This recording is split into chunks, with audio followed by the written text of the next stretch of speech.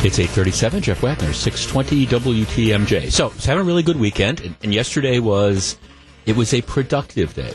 After putting off getting all the tax stuff together, yesterday was the day I said, okay, I'm going to bite the bullet, sit down, get it all organized so I can get it over to the accountant because it's got to be done. So, I accomplished that. And as I'm sitting there doing that, I'm starting to feel like I've got a cold coming on. And so there's a couple ways you can deal with colds that come on. I mean, you could ignore them. You can drink a lot of vitamin C. You can take a lot of vitamin C, drink orange juice. You can take zinc. Or you can go into the medicine chest and find the strongest over-the-counter cold stuff you can. I found like some nighttime NyQuil, not the non-drowsy stuff. And I decide, okay, we'll take a couple of those and because maybe I need some rest. And then it's like, well, all right, what am I going to wash this down with? Well, I know. I've got this 130 proof bourbon sitting here, and so let's find just the right mix to help you sleep, but not stop your heart. So I do this about 7 o'clock, and I was watching the Oscars. I saw the beginning of it. I thought Jimmy Kimmel's the opening thing was okay. I thought Ryan Gosling was pretty good. I watched a couple of the first things, and then the NyQuil and the bourbon kicked in, and I fell asleep until about 9:15 when my little dog Sasha decided she wanted to wake me up because she knew I wanted to see the end of the Oscars, and she also had to go outside. So I wake up, and so I watched the end of them. As I was just saying to Jean and Jane and Doug, as somebody who MCs lots and lots of events, sometimes stuff goes wrong, and you have to have an awareness that this is going on. For example, Thursday night, I emceed this big Boy Scout extravaganza out in Washington at the Country Springs Hotel in Waukesha County. And what we do is there's probably 80 or 90 young men who have their Eagle Scout awards, and they're recognized. They come up on stage, and we have two microphones. On one side of the stage, the young man will come up, he'll say what his name is. And I'm on the other side, and I have a folder. And the folder has a little description in it of what each young man has done. Hondo is from Troop whatever in Bayview, and this is what his Eagle Service project was, etc. Well, sometimes what happens is that the sheets get out of order. They're supposed to be alphabetized, but sometimes or some kid shows up or doesn't show up, and so the young man will come up, he'll say a name, and that's not the name that's on the sheet. Well, I guess there's two things I could do. Some kid comes up and says he's Bruce, and my sheet says it's supposed to be Vince. I could read the thing for Vince, or I could pause for a minute, recognizing that there is an error here, and kind of look forward or back till I find the right one. And I try to, instead of just blasting ahead, you try to find the right one. Anybody who does this at all knows that that's what you do. So last night, of course, everybody's heard about the most epic fail in Oscar history. Warren Beatty and Faye Dunaway. This is the 50th anniversary of Bonnie and Clyde. Wow. Okay, so they come out. They're going to be the presenters of Best Picture, Outstanding Motion Picture. And I guess the way it works is on both sides of the stage, off stage, you've got the accounting people from Price Waterhouse, and they have envelopes, and they give you the sealed envelope before you walk out on stage. My guess is also there's apparently like multiple envelopes for different categories, I guess in case somebody spills coffee or something, whatever. So there's a couple envelopes that say Outstanding Actress. So Warren Beatty and Faye Dunaway, they are there to present the Outstanding Picture. They walk out, and on the outside of the envelope, it says Outstanding Actress. Now, I don't claim to be as smart as these Hollywood types, but the key would be if I'm there to present an award for Outstanding Motion Picture, and the envelope says Outstanding Actress, that would tell me that maybe there's something wrong. Okay. So they get up there. Warren Beatty gives kind of this rambling lefty speech that I didn't quite understand, but that's okay. And then they get around to presenting it. So they open the envelope that on the outside of it says Outstanding Actress in a Motion Picture. And when they open it up, it's the card. And the card says Emma Stone, La La Land, Outstanding Actress in a Motion Picture. That's what the card says. And that is the award that Emma Stone had just gotten, 10 minutes ago. Well, again, this is the point in time where maybe if you're the presenter, you realize that something is going on here. You're there for Outstanding Motion Picture, and you've got a card that says Emma Stone, La La Land, Outstanding Actress. Now, I don't know. I mean, maybe it's too much to expect. I mean, I understand these Hollywood types are used to going off scripts and things, but you would think that at some point in time, this red flag is going to go up, and you're going to realize that there is a mistake here. I have been given the wrong card. So what do you do? First of all, you got to recognize that you've been given the wrong card. I guess that's number one.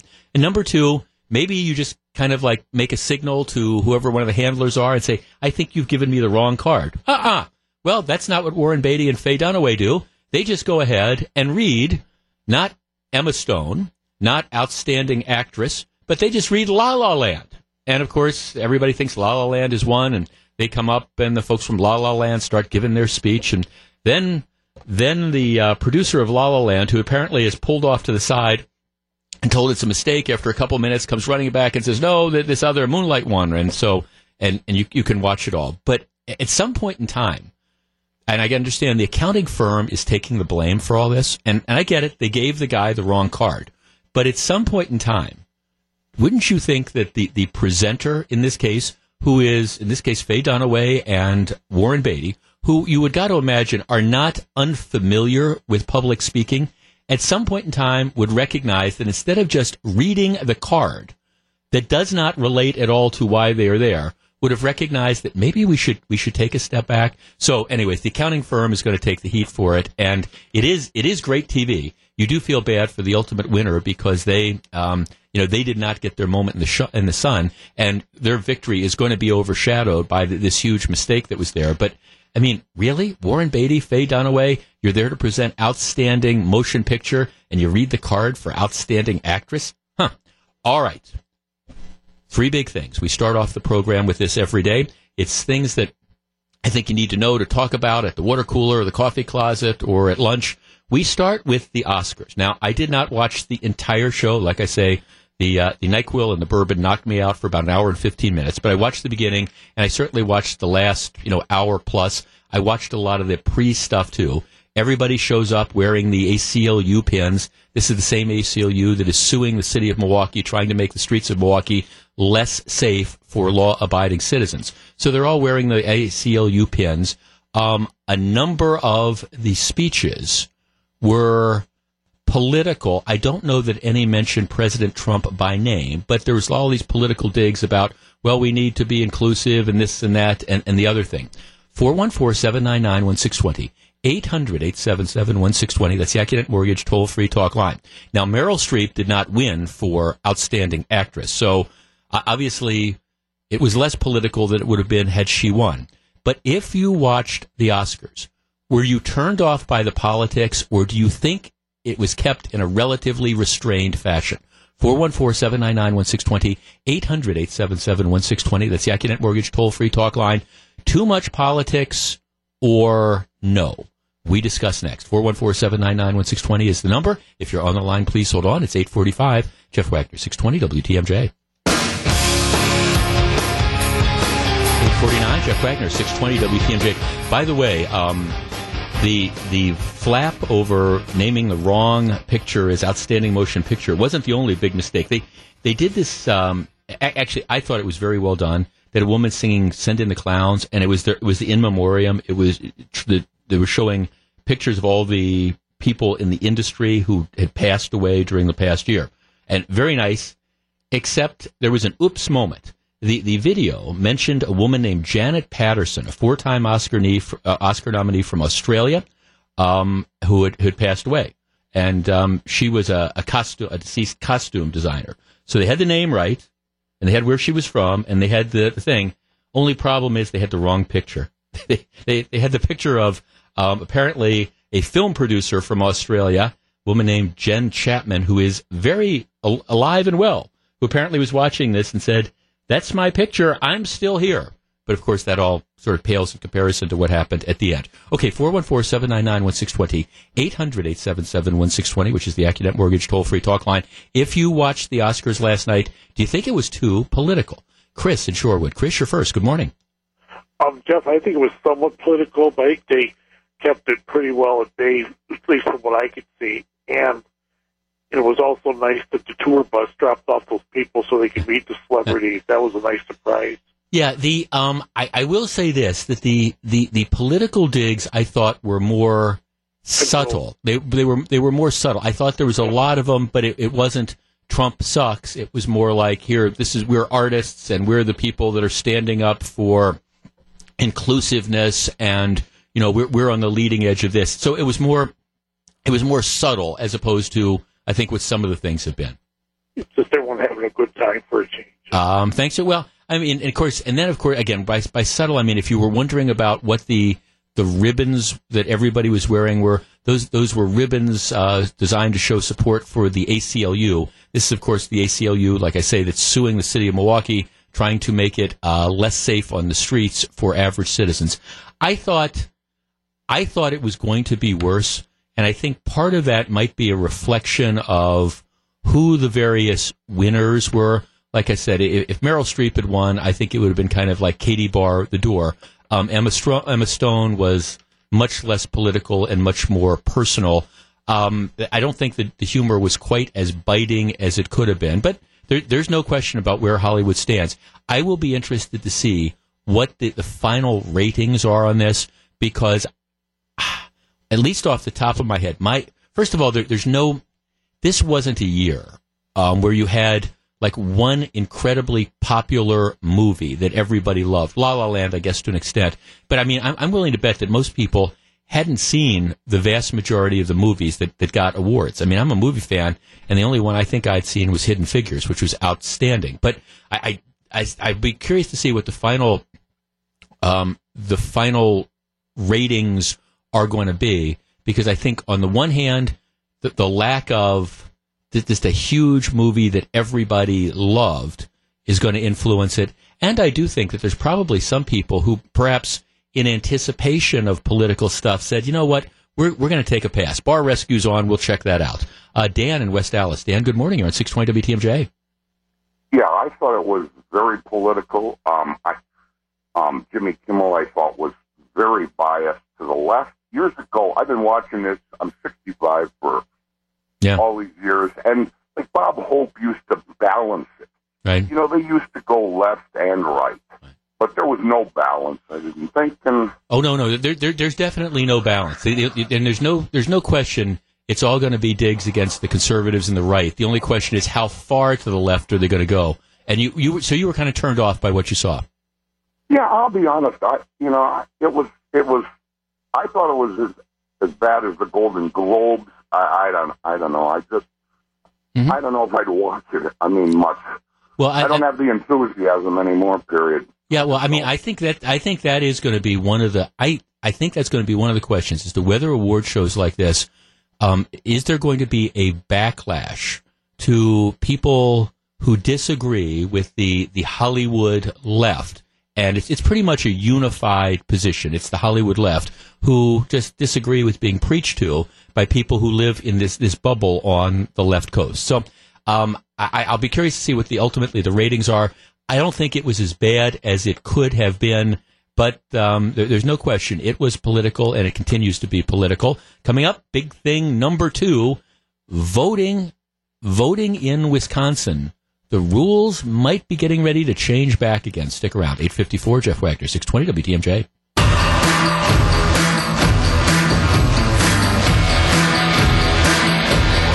It's 8:56, Jeff Wagner, 620 WTMJ. Big thing number 2.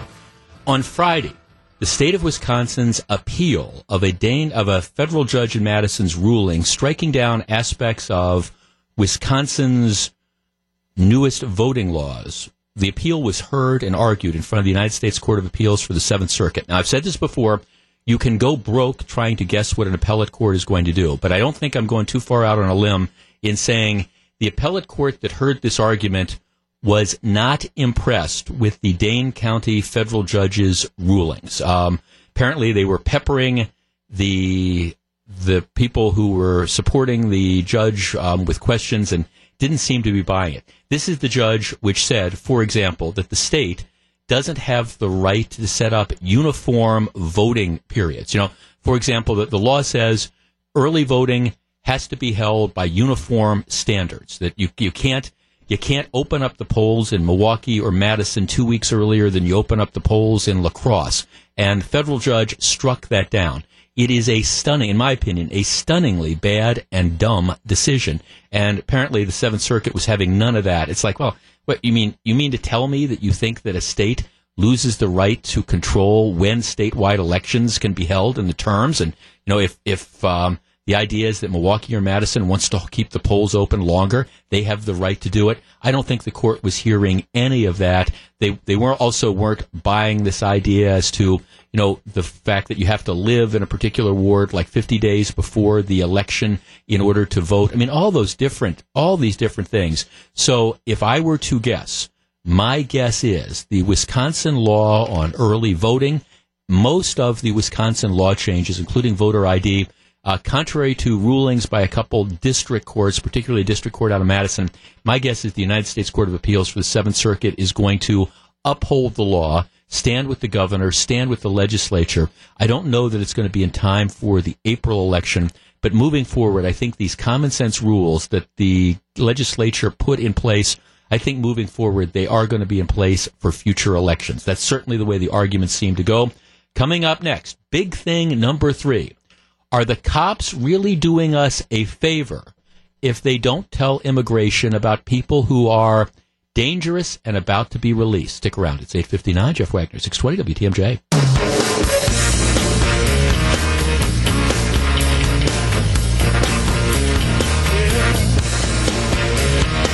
It's 9:08. Jeff Wagner, 620 WTMJ. Hey, a couple quick notes. Sometime this hour, before 10 o'clock, we will be giving away a pair of tickets to see Roger Waters of Pink Floyd fame at the BMO Harris Bradley Center in late July. Matter of fact, during this hour of the program, every day this week, we will be giving away a pair of tickets. Don't call now. I'll tell you when you have a chance to call. But a pair of tickets each day this week to see Roger Waters. Also, let me call your attention to our WTMJ.com. We have a number of things posted up every day. What they do is our 3 Big Things segment and a couple other segments get posted as well. Plus, we now have our podcast page. You can download my podcast, the podcast of my show, and I know lots of people are doing it. I appreciate that. Sports Central, and also podcasts of a number of voices that you don't hear on the radio, at least not yet. And so some really interesting stuff. So check out the WTMJ mobile app and the podcast page. It's I know a lot of people work very hard on that, and it's sort of exciting to see it all come together. Okay. Big thing number 3. Are the cops doing us a favor not cooperating with immigration officials? The whole, when you hear the term detainer, what a detainer is a document. Let's say somebody gets arrested by a local police agency and they are wanted in another jurisdiction for something. So the detainer is a notification that the person is wanted. And what you do is you file the detainer. You notify, for example, the Milwaukee County Sheriff's Department. They pick up somebody for drunk driving. They run a check on the person, and it turns out that they are wanted for murder out of New York. Well, all right, the detainer serves to notify the Milwaukee County Sheriff's Department that there's a warrant out for this person. So you've got him. Don't release him until you tell us so we have a chance to go pick him up. That's what a detainer is all about. Detain the person so we can pick them up to, act on why it is that we want him or her. Now, this whole brouhaha that is developed with sanctuary cities and such is a number of cities have decided we don't want to cooperate with federal immigration officials. So if we are notified, if we have somebody who's in custody for whatever reason, and we learn that immigration wants them, well, we won't cooperate, or we won't cooperate much. And again, a lot of the so-called immigrant rights people pat themselves on the back. That's good. Why would you give somebody over to immigration? This is terrible. Well, here's what happens if you don't. The New York Times, of all places, had sort of an interesting story. That's the launching point for big thing number 3. The headline is Trump immigration policy pose conflict for police in sanctuary cities. Let me read you a portion of it. President Trump's sweeping new immigration policies, which include efforts to shine a harsh national spotlight on cities that released undocumented immigrants who went on to be accused of serious crimes, are sharply increasing the legal and political risks confronting local law enforcement officials. As Mr. Trump ratchets up the pressure on so-called sanctuary cities through what some advocates are denouncing as name and shame, as a name and shame campaign, name and shame being, this is a sanctuary city, look what happened, to force them to work more closely with federal immigration authorities, police and sheriff's departments are being caught in a crossfire. Here's the story. In Denver, Sheriff Patrick Furman, who runs the local jail, has long received one set of instructions from the Democratic-run city government and local advocates. The city attorney warned him against detaining anyone without a warrant. The American Civil Liberties Union, those folks again, threatened to sue him if he did. Immigrants' rights groups applied an added deterrent of local political pressure. So the sheriff's department began doing what many law enforcement officers around the country have learned to do, balance the requests. When the Federal Immigration and Customs Enforcement Agency wants to deport one of his inmates, the jail sends a fax notifying immigration before the inmate is about to walk free, leaving it to federal agents to show up and make an arrest. But the fax is not necessarily sent with a great deal of advance notice. In the case of Iver Valles, 19, a Mexican national waiting for trial for car theft, the Denver jail's fax. So the guy is in this country illegally. Everybody knows he's in this country illegally. They know that immigration wants him. The Denver jail's fax to immigration was sent in the middle of the night in late December, 10 hours after Mr. Valles posted bail, but less than a half hour before he walked free. ICE was nowhere to be seen. So they've got this guy. They know immigration wants him, but they wait until after he's posted bail, and they send a fax in the middle of the night saying, hey, this guy has posted bail. He's going to be going free any time. You better come get him. Well, they send it in the middle of the night. So, of course, nobody there is from immigration. You know, they haven't given them enough notice to come and pick him up, so they let the guy go. Last Friday, Mr. Velez was charged with a much more serious crime, murdering a man at a light rail station in a robbery gone awry. Now the sheriff is in the eye of a political storm that highlights the precarious position confronting many law enforcement officials. Immigration officials accused the sheriff of ignoring their detainer request. Had the officer for immigration been sitting at the fax machine in the middle of the night waiting for it to come in, he still would have not had enough time to come and get the guy. So the local sheriff knows that immigration wants the guy. They don't notify them that he's about to be released in a timely enough fashion to allow them to come and pick him up. So he just walks free. And in this case, the guy goes off and he kills somebody. 414-799-1620. 800-877-1620. That's the Accident Mortgage toll-free talk line. This, to me, underscores what happens when you have local law enforcement officials that take it upon themselves to decide that they are not going to cooperate with immigration. And stories like this are going to keep happening over and over and over again. I think it is irresponsible for any law enforcement agency, and we don't have to worry about this in Milwaukee because David Clark, he's not turning people loose without giving immigration a chance to pick them up. But this idea that we are not going to cooperate when we have people who are wanted by immigration, these are the things that it leads to. Okay, 414-799-1620, 800-877-1620. That's the Accident Mortgage toll-free talk line. Doesn't it make sense for federal law enforcement to have at least a reasonable chance to pick somebody up when they want them before a local community releases them, sanctuary city or not? And if you don't give immigration an opportunity to do this, and things like this happen, the illegal, undocumented alien goes out and commits a crime, doesn't that local community essentially have blood on their hands? 414-799-1620 is the number we discuss next. I don't know about you. I want immigration to be given a reasonable chance to pick up people who are subject to deportation. If they're not, this is the type of thing that'll happen. 414-799-1620 is the number we discuss next. It's 9:16. Jeff Wagner, 620 WTMJ.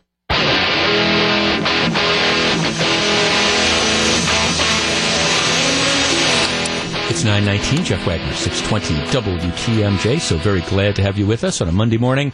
Legendary musician Roger Waters is bringing all the hits of Pink Floyd to Milwaukee. He'll be at the BMO Harris Bradley Center on July 29th, and you could be there. Keep listening to my show all this week for your chance to win a pair of tickets. We will be giving away a pair of tickets this morning sometime between now and 10 o'clock.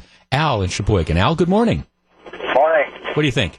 Well, I think the law enforcement here has failed us because they did retain this person and then they let him loose and he goes out and does something stupid once more, and that just creates a whole bitter taste of illegal immigrants here. There's one bad apple in the pile, and he makes it bad for a lot of good people, and it's because our system failed. Well, it is. I mean, thanks for calling. You're exactly right. I mean, see, here's the thing: if I am a local sheriff and I'm running a jail, and I know that somebody in my jail is wanted, whether it's by federal officials or by local officials in Macon, Georgia, or by federal immigration officials, there is no way in God's green earth that I am going to turn that person loose without at least giving the officials a reasonable opportunity to come pick him up.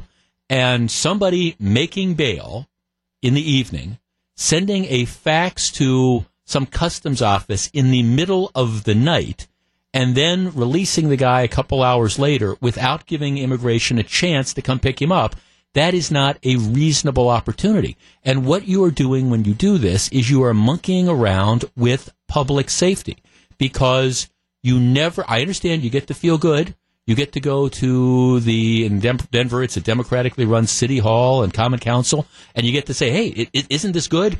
I didn't cooperate in a meaningful fashion with immigration, and we let this guy loose. Okay, now somebody is dead because the sheriff did not cooperate in a meaningful fashion. You would not do this with other forms of law enforcement. Like I say, I mean, if you pick somebody up and they're wanted for something in Macon, Georgia, and it's Milwaukee, Wisconsin, you want to give the people in Macon, Georgia, at least a reasonable opportunity to go arrest the person or tell you that they're not interested. I mean, sometimes that's what happened. If you have small scale crimes, let's say you've got somebody who's wanted for bad checks out of Macon, Georgia. You arrest them for something in Milwaukee County. You notify the people in Macon, Georgia, hey, we've got your guy. They say it's just bad checks. We're not going to fly 2 cops across the country to pick him up for that.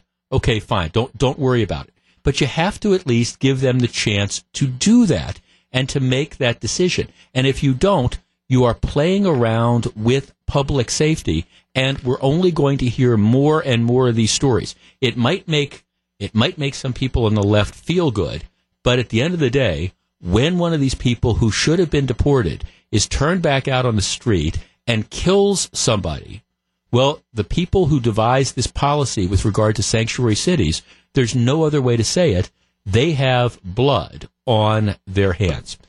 Last week, we talked about this story. Jeffrey Dean Morgan, plays the villain in the Walking Dead TV show now, the character Negan, who has this baseball bat that's wrapped in barbed wire, and he goes around hitting people in the head with it. I'm not a fan of Walking Dead.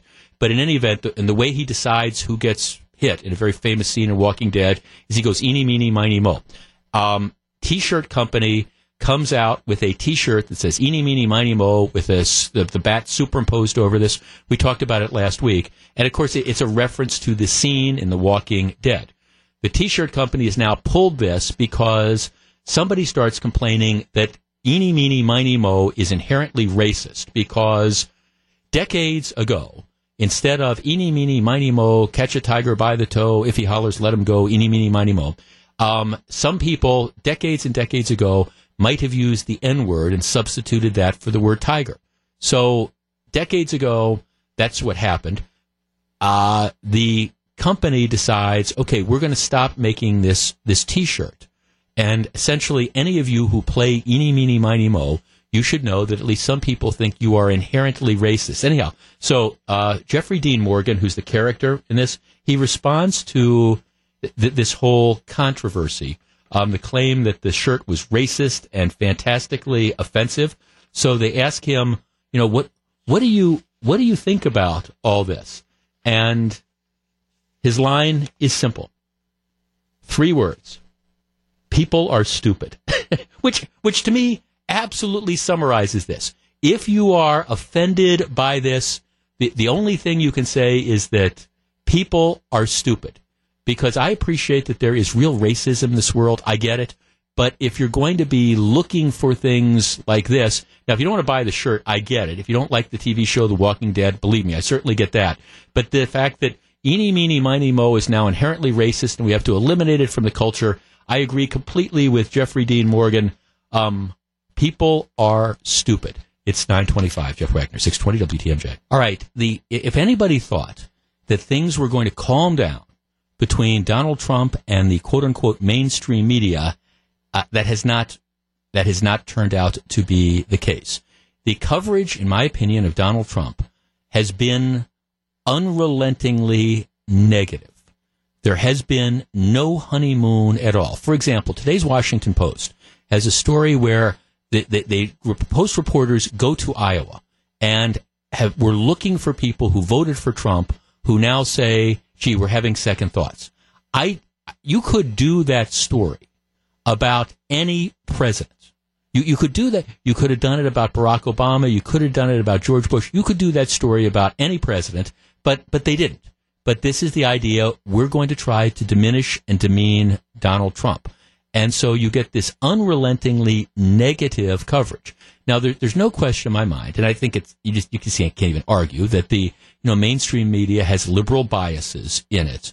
And that's reflected in the people who, are at the various networks and who write for a lot of the newspapers. Not everybody, but there is clearly, I think, a liberal bias as far as coverage. This is not the liberal bias. This is a retaliation. We're out to get Donald Trump. And that's been clear.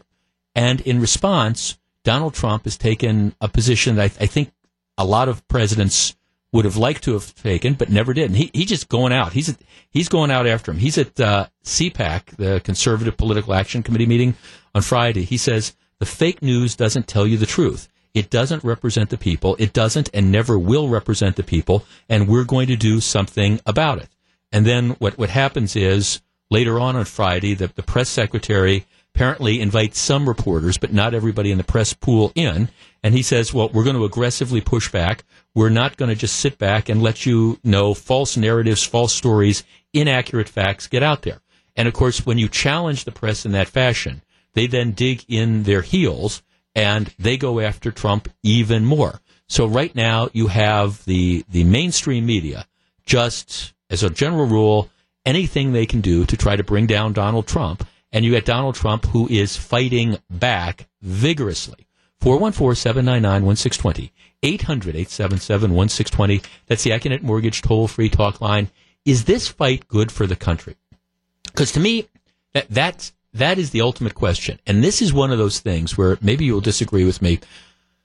I don't think anybody's right. And this is one where if it is possible for everybody to be wrong, this is one where I think everybody is wrong.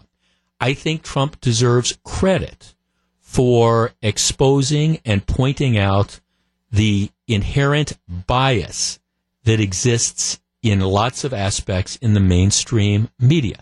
I think he is correct to be bothered by the unrelentingly negative, let's go out and get you, gotcha tone of the stories that are there. I mean, seriously. You're going to go out, you're going to interview people. Hey, do you have second thoughts about this? How about trying to interview people who didn't vote for him, and maybe they'd say, hey, we think he's doing a good job. So you've got this relentlessly negative drumbeat that's out there, and I think it is fair for him to point that out. At the same time, while there is this bias that's there, I think you go too far when you suggest that newspaper reporters or editors or the people at the mainstream TV networks are, I don't know, somehow evil and are promoting the whole concept of fake news. I mean, they cover stuff, They show their biases when they cover stuff. But the truth is, the rollout of a lot of stuff from the Trump administration has been questionable at best, ham-handed, ill-considered, or whatever. And when you're going to do some of those things, and when you're going to roll out, for example, an immigration policy without thinking through the ramifications of what do we do with people who have green cards or something like that, you're going to get negative coverage. Now, obviously, I think Donald Trump has decided that it's in his political interest to portray himself as a victim and say, hey, I'm being smeared by the mainstream media. Here, support me. And I think I was reading, somebody was writing over the weekend that Trump has kind of decided that if by smearing 5 people, I can mean that it means that 6 people will support me, I'm ahead on points. And I guess I understand the political calculus of that, but candidly, I don't think it's good for the country to have a president at war. And this is what this is. This is at war with the mainstream media. Now, what's going to have to happen is, and I don't see it happening, mainstream media, the New York Timeses of the world, have to acknowledge that we are going to back off a little bit with the unrelentingly negative coverage unless we find impeachable offenses or something like that. We got to reflect that the tone has been unfair, because I think the tone has been. At the same time, the president has to recognize that reporters have a job to do, for goodness sakes, and that you are going to, and you should expect to be critically covered and criticized when you in fact deserve it. And the truth is that there's a lot of stuff that's been going on that he deserves to be criticized for. 414-799-1620, 800-877-1620. But my big takeaway is I don't think the mainstream media is winning. I don't think Trump is winning. I don't think anybody's winning. Tony in Fond du Lac. Tony, good morning. You're on 620 WTMJ. Yes, good morning, Jeff. How are you? I am well, thank you. Good. Hey, I agree with you. I don't know if anybody's winning. I think it's a necessary step, though. And in the end, personally, I think the mainstream media is cutting their own throats. I think in a few years we're going to see another drastic downturn in circulation and clicks and everything else. I'm the perfect candidate for a newspaper. I like the newspaper. Right. I read a lot. I'm the perfect candidate. I do not get the Journal Sentinel, and I never would, because I consider the content to be crappy. It's crappy content. As far as crappy, you mean you consider it to be biased? It's biased and one-sided and slanted, and I love a good discussion about views, and I guess in some ways I'm somewhat argumentative about my points of view, and I don't mind someone else telling me theirs.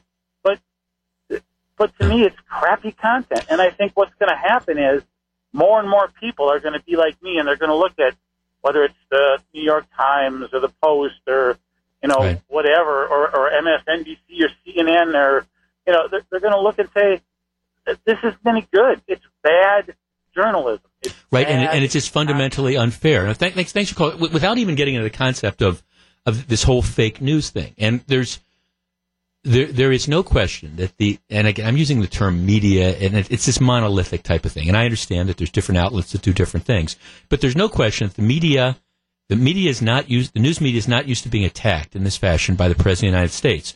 So instead of being at all introspective and recognizing that maybe there is a point to some of this, maybe the relentlessly negative coverage that we are giving, maybe we have gone too far. Now, they're not capable of that. And, of course, Donald Trump, on the other hand, is not capable of acknowledging that, well, maybe we've made some mistakes here, and maybe what I am seeing as bias is just simply legitimate policy disagreements. Because I think there's truth to both of those positions. But I'm with you, Tony. There's no winners, absolutely no winners. Matter of fact, in about 20 minutes, the incredible shrinking local newspaper, if you picked up Sunday's paper, there was some incredible stuff in it and some other stuff not in it that you might miss. Stick around. It's 9:44. Jeff Wagner, 620 WTMJ. Coming up next, a local community, a community in Illinois, as a matter of fact, creates all sorts of controversy with a parking sticker. We'll discuss. Stick around. 948, Jeff Wagner, 620 WTMJ. Billions of dollars of downtown development is happening right now, but much of it couldn't have happened without the destruction of a freeway a long time ago. Gene Miller reflects on the long-term changes in the Park East Corridor in his latest blog on WTMJ.com. Okay, Orland Park, Illinois, suburb of Chicago. They have, every 2 years, they come out with new parking stickers that you need if you're going to park on the streets or overnight parking or whatever. You need to go buy a sticker. This current 2-year period, the sticker it denotes Orland Park's involvement with the Department of Defense's observance of the 50th anniversary of the Vietnam War. The sticker before that one reflected the village's Lions Club on its 50th anniversary. So they do things to commemorate, local groups, or in this case, the Vietnam celebration. So the new stickers are coming out this spring. They'll be good for 2 years. Again, if you want to park on the street, you have to buy them. The design this year is a Blue Lives Matter sticker. At the top of it, the sticker, it says, Orland Park supports the police. And then beneath that, on the sticker, it's a black and white American flag with a blue stripe running horizontally just below the field of stars. You may have seen this around. This is referred to as the thin blue line flag, and it's been associated primarily with the Blue Lives Matter pro-police movement that was formed in late 2014, partly in response to the Black Lives Matter. So the Orland Park sticker that you put on your cars, again, it says Orland Park supports police, and then it's like the Blue Lives Matter flag. And that's what it will be. The mayor says, we want our local police and law enforcement across the country to know that Orland Park supports them. Police officers on all levels have had a hard time in the past few years, and it's time for people to thank them for their service. Interestingly, the interim village manager is a former Secret Service agent who took a bullet for the late President Ronald Reagan when he was shot. So that's when he was shot back in the early days of his administration. So they're making a statement. It is a pro-police statement. Many people support this. Awesome, excellent, way to go, Orland Park. One resident, however, says, this is terrible, it's wrong, and I deeply regret being forced by a civil authority to take a side in such a hot-button issue. Others feared that their windshields would be shattered if they had this sticker on their cars and they drove to places like Chicago. One said she felt that this is thumbing its nose at the Black Lives Matter movement and that Orland Park should rethink it. Okay, 414-799-1620, 800-877-1620. That's the Accident Mortgage toll-free talk line. Is this an inappropriate sticker for a community to put out? Like I say, they've done similar things. They've commemorated the 50th anniversary of the Vietnam War. They've done a 50th anniversary commemoration of the local Lions Club. This is their statement. Orland Park supports the police. It is on a sticker that you have to purchase if you want to park your car in the village. And some are upset. Should Orland Park back down? 414-799-1620, 800-877-1620. That's the Accident Mortgage toll-free talk line. And if you lived in a community that did this, what would you think? 955, Jeff Wagner, 620 WTMJ. Okay, Orland Park, which is a small community outside of Chicago. Every 2 years, they come out with a different design for the parking stickers you need to put on your car if you want to park overnight on the streets. This year, it's going to be a sticker that says Orland Park supports police, and under that would be the Blue Lives Matter symbol. And some people are unhappy. Mark in Hales Corners. Mark, you're first. Good morning. Good morning, sir. No, I don't think that they should back down at all for the simple fact that don't they have black police officers as well? I'm sure they do, yeah.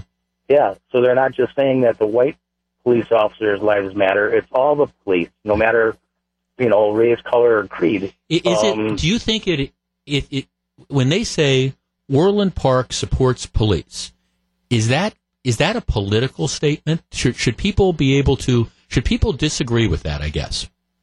Well, you can disagree with it all you want, but I don't think it's a political statement at all. It's just supporting your local police or any police. Yeah, thanks. No, see, I'm with you. I mean, I'm with you. Have we really got? I mean, see, I look at this and I think, have we really gotten to this point in America in 2017 where a local community can't come out and make a statement, whether it's a banner that you're flying over Main Street or on a parking sticker that you are providing that says Orland Park supports police? I mean, is that really, are we now at this point where we don't support the police? And I guess if you've got people that don't support the police, okay, fine, don't support the police. But that's your problem. And I do emphasize it's your problem.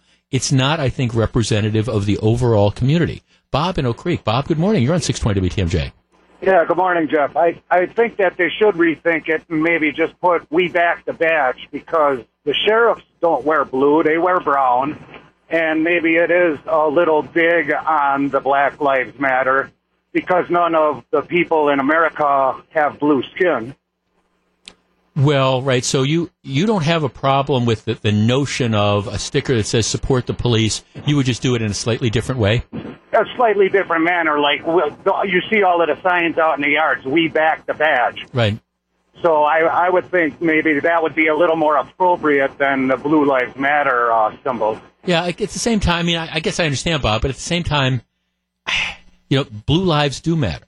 I mean, I guess I just don't think that this is or should be interpreted as a political statement. It is definitely designed to say, you know, we support the police, but I think that is reflective of the community. Now, if you've got somebody in the community that doesn't like that, and, well, my response would be suck it up, Buttercup, and, nope, just put the overnight parking sticker in there. It's not to me like this is a political decal or anything of the like.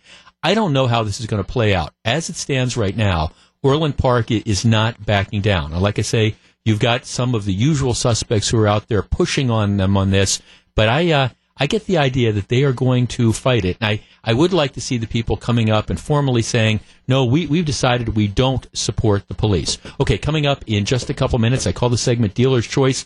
Today it is the incredibly shrinking local newspaper. What is the future of print? Stick around. It's 9:59. Jeff Wagner, 620 WTMJ. 10:08. Jeff Wagner, 620 WTMJ. We call this segment Dealer's Choice. Maybe not the most significant topic of the day, but one that I consider to be extremely talkable. Let me back into this. If you're a regular listener of this program, you know that I'm a fan of newspapers. I grew up reading newspapers, and when I'm getting ready for the show and things like that, I'm primarily getting information from various websites that I go to and I check out. I still get a series of newspapers delivered to my home. 7 days a week, I get the Journal-Sentinel. I get the USA Today, that's Monday through Friday. I get the Chicago Tribune 7 days a week. I get the Wall Street Journal 6 days a week. And on weekends, I get the Friday, Saturday, and Sunday New York Times. So I think it's fair to say that when it comes to a consumer of not just the information, but an old line supporter of print newspapers, I'm right up there. And I don't have time to read all the newspapers cover to cover every day, but I do.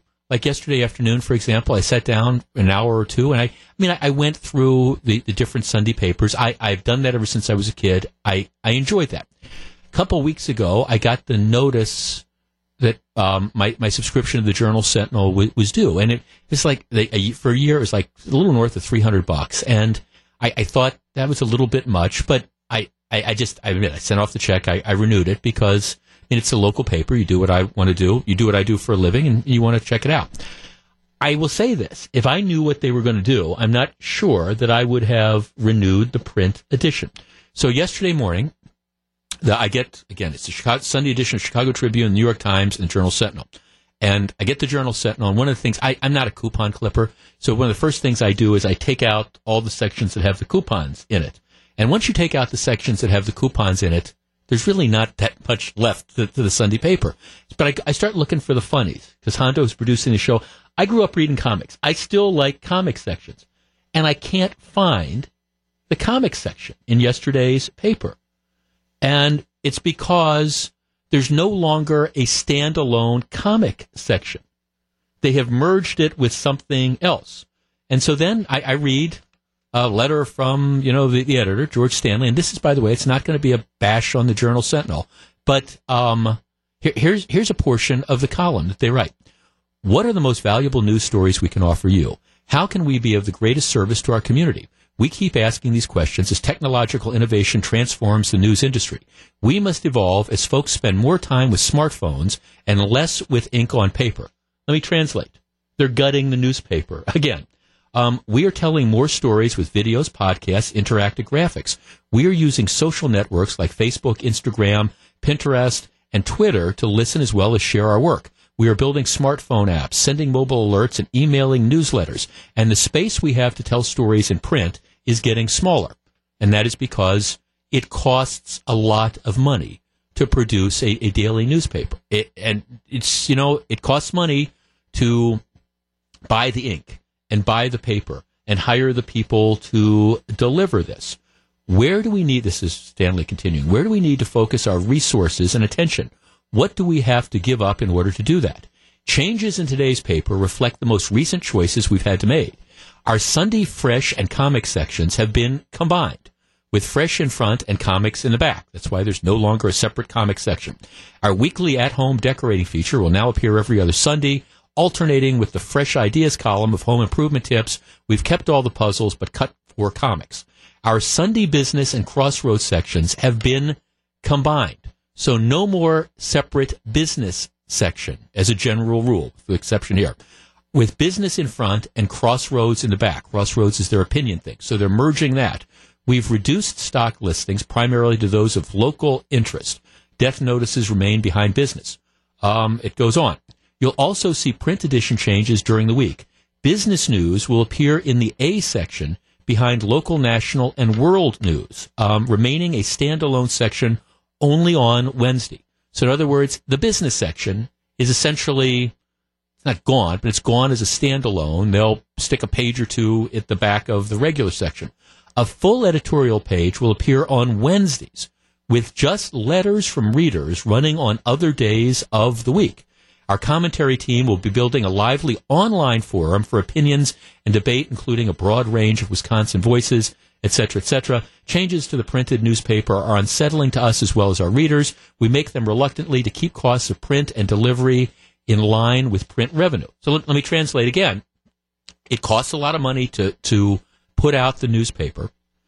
The money that they are getting in, the revenue, is not sufficient to make a profit and keep producing the paper in its current form. So what they're doing is they're switching more stuff to online, which is, by the way, a very legitimate business decision. I get it. I understand. As more and more people simply don't pick up hard copies of the newspaper, so they're not getting the revenue they need from the print edition of the newspaper, so you're shifting over to more online, which is how more and more people do, in fact, consume their news. So this isn't a question about bias. This is simply a question about, just the economics of this. But the effect is the print edition of the paper gets smaller and smaller and smaller to the point where you start to wonder, why bother? All right, I want to open up the phone lines. Our numbers are 414-799-1620 and 800-877-1620, which is the AccuNet Mortgage toll-free talk line. Matter of fact, I have an announcement about that we're going to be doing in just a little bit. But here's my question. Moving forward, like I say, I'm a fan of newspapers. And again, I'm not picking on the Journal-Sentinel here, even though, candidly, if I knew that they were going to gut the print edition of the paper like this, I'm wondering, would I have renewed the print edition, or would I have simply signed up for the online version, which, you can get access to for a lot cheaper? But this is the trend. I'm not faulting them. I understand that this is the business decision that you have to make. But if more and more papers are doing this, dramatically cutting down what they are physically putting in the paper, are there going to be print editions of newspapers 5 years from now or 10 years from now, if it's getting to the point that even people like me, who subscribe to a whole bunch of newspapers, are starting to wonder, gee, is there any real value to this? Should I just get an online subscription or whatever, save a ton of money, and not have to worry? 414-799-1620, 800-877-1620. That's the Accunet Mortgage toll-free talk line. I think this is a situation where, I mean, candidly, I get the business decision that they are making, but at some point in time, you get to the point of saying, all right, why are we even continuing to put out a print edition? People want the information, no question about it. And as they note, people are getting information more over the internet and things like that. Our newspaper is going to go away. 414-799-1620 is the number. What is the future? Let's start with Carol in Milwaukee. Carol, you're first. Good morning. Hi, good morning. Unfortunately, I feel like they're going to fade away. I'm older. I really like still having a hard copy in front of me.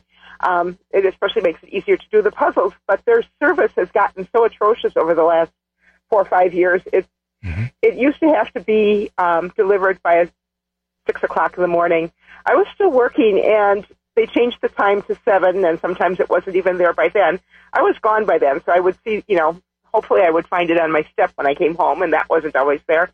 And then they started goofing around with the payment option. I had a monthly automatic payment. It started out being at the beginning or about the middle of the month, and that was fine. And then it kind of crept forward. Then all of a sudden, about a month and a half ago, it went like 2 weeks forward into the previous month. And being on a fixed income, I wasn't expecting it to be coming out then. And they're like, well, we can't guarantee when we're going to take it out. And I'm like, excuse me?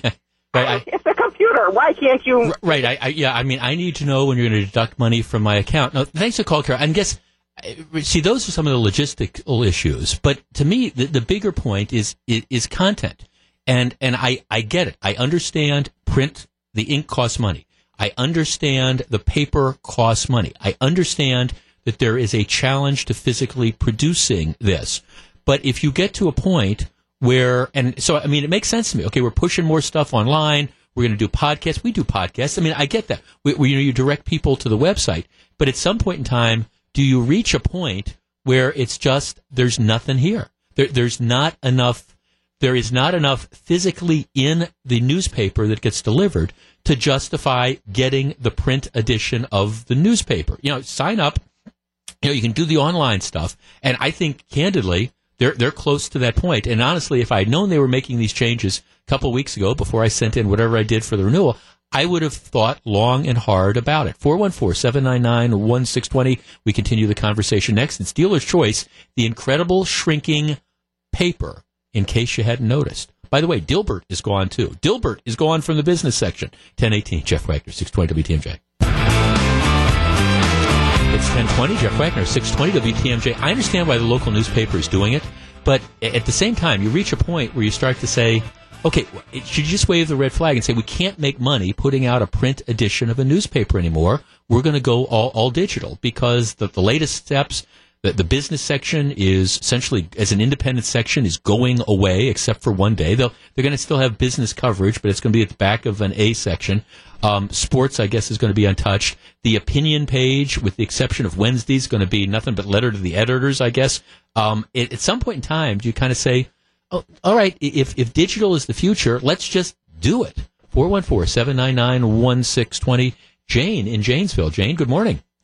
Good morning. Yes, yesterday's paper, the fresh section has shrunk. And now they have the funnies in there. And they have, Nancy Stowe's does a fabulous job. They have a wonderful food section. But I was really disappointed, and we, too, get 5 newspapers a day. And I think there are a lot of people that really enjoy reading the paper. Yeah. And I understand all the particulars, the ink, the paper, but it's really sad. I would rather hold a newspaper than look on my iPhone. Jane, let me ask you, this is not a nice question for a gentleman to ask a lady, so I apologize up front. How old I am, yeah. That's right. That is not a nice question to ask. Okay, all right, fair. I'm old enough to know better. Okay, fair enough. No, thanks. So, no, I appreciate it. That was not a nice question, but the truth of the matter is, again, people like you and me, Jane, we are the dinosaurs. I'm willing to bet that most people under the age of 30 or maybe 35, unless they pick up a hard copy of a newspaper when they're sitting in their dentist's office or they're sitting, waiting for their oil to be changed at a car dealer or something like that, people don't get the hard copies of the newspaper anymore. They're simply not buying it enough. And so these are the choices that are made. But you do get to a point, and then the editor goes on and says, well, I understand this is a tough time, but I'd really like you to encourage, people to, subscribe. Well, subscribe to what? And again, I'm not complaining about content because I think, they do a good job. But if you're directing and you're putting more and more of the resources online, it's tough to expect people to pony up, several $100s a year for a subscription to a print edition of a paper that is shrinking. And I mean, this makes me wonder what the future, not only of the local paper is, but what the future of all the different newspapers are. Can you make a go of it? Jerry in Oak Creek. Jerry, good morning. You're at 620 WTMJ. Good morning, Jeff. There are two ways that they make their money. One is advertising, right. One is circulation. Right. And you can't get advertising if you don't have good circulation. Right. And when you cut the paper like they have, your circulation is going to go down because now there are less reasons to buy that paper. I like our previous caller. I don't like reading books, magazines, and papers on any electronic device. Right. I still read the paper. Now, we go down to Dallas once a year and visit our kids, and I read the Dallas Morning News, and they went out and asked their readers, would you rather we cut the paper or raise the price? And they said, raise the price.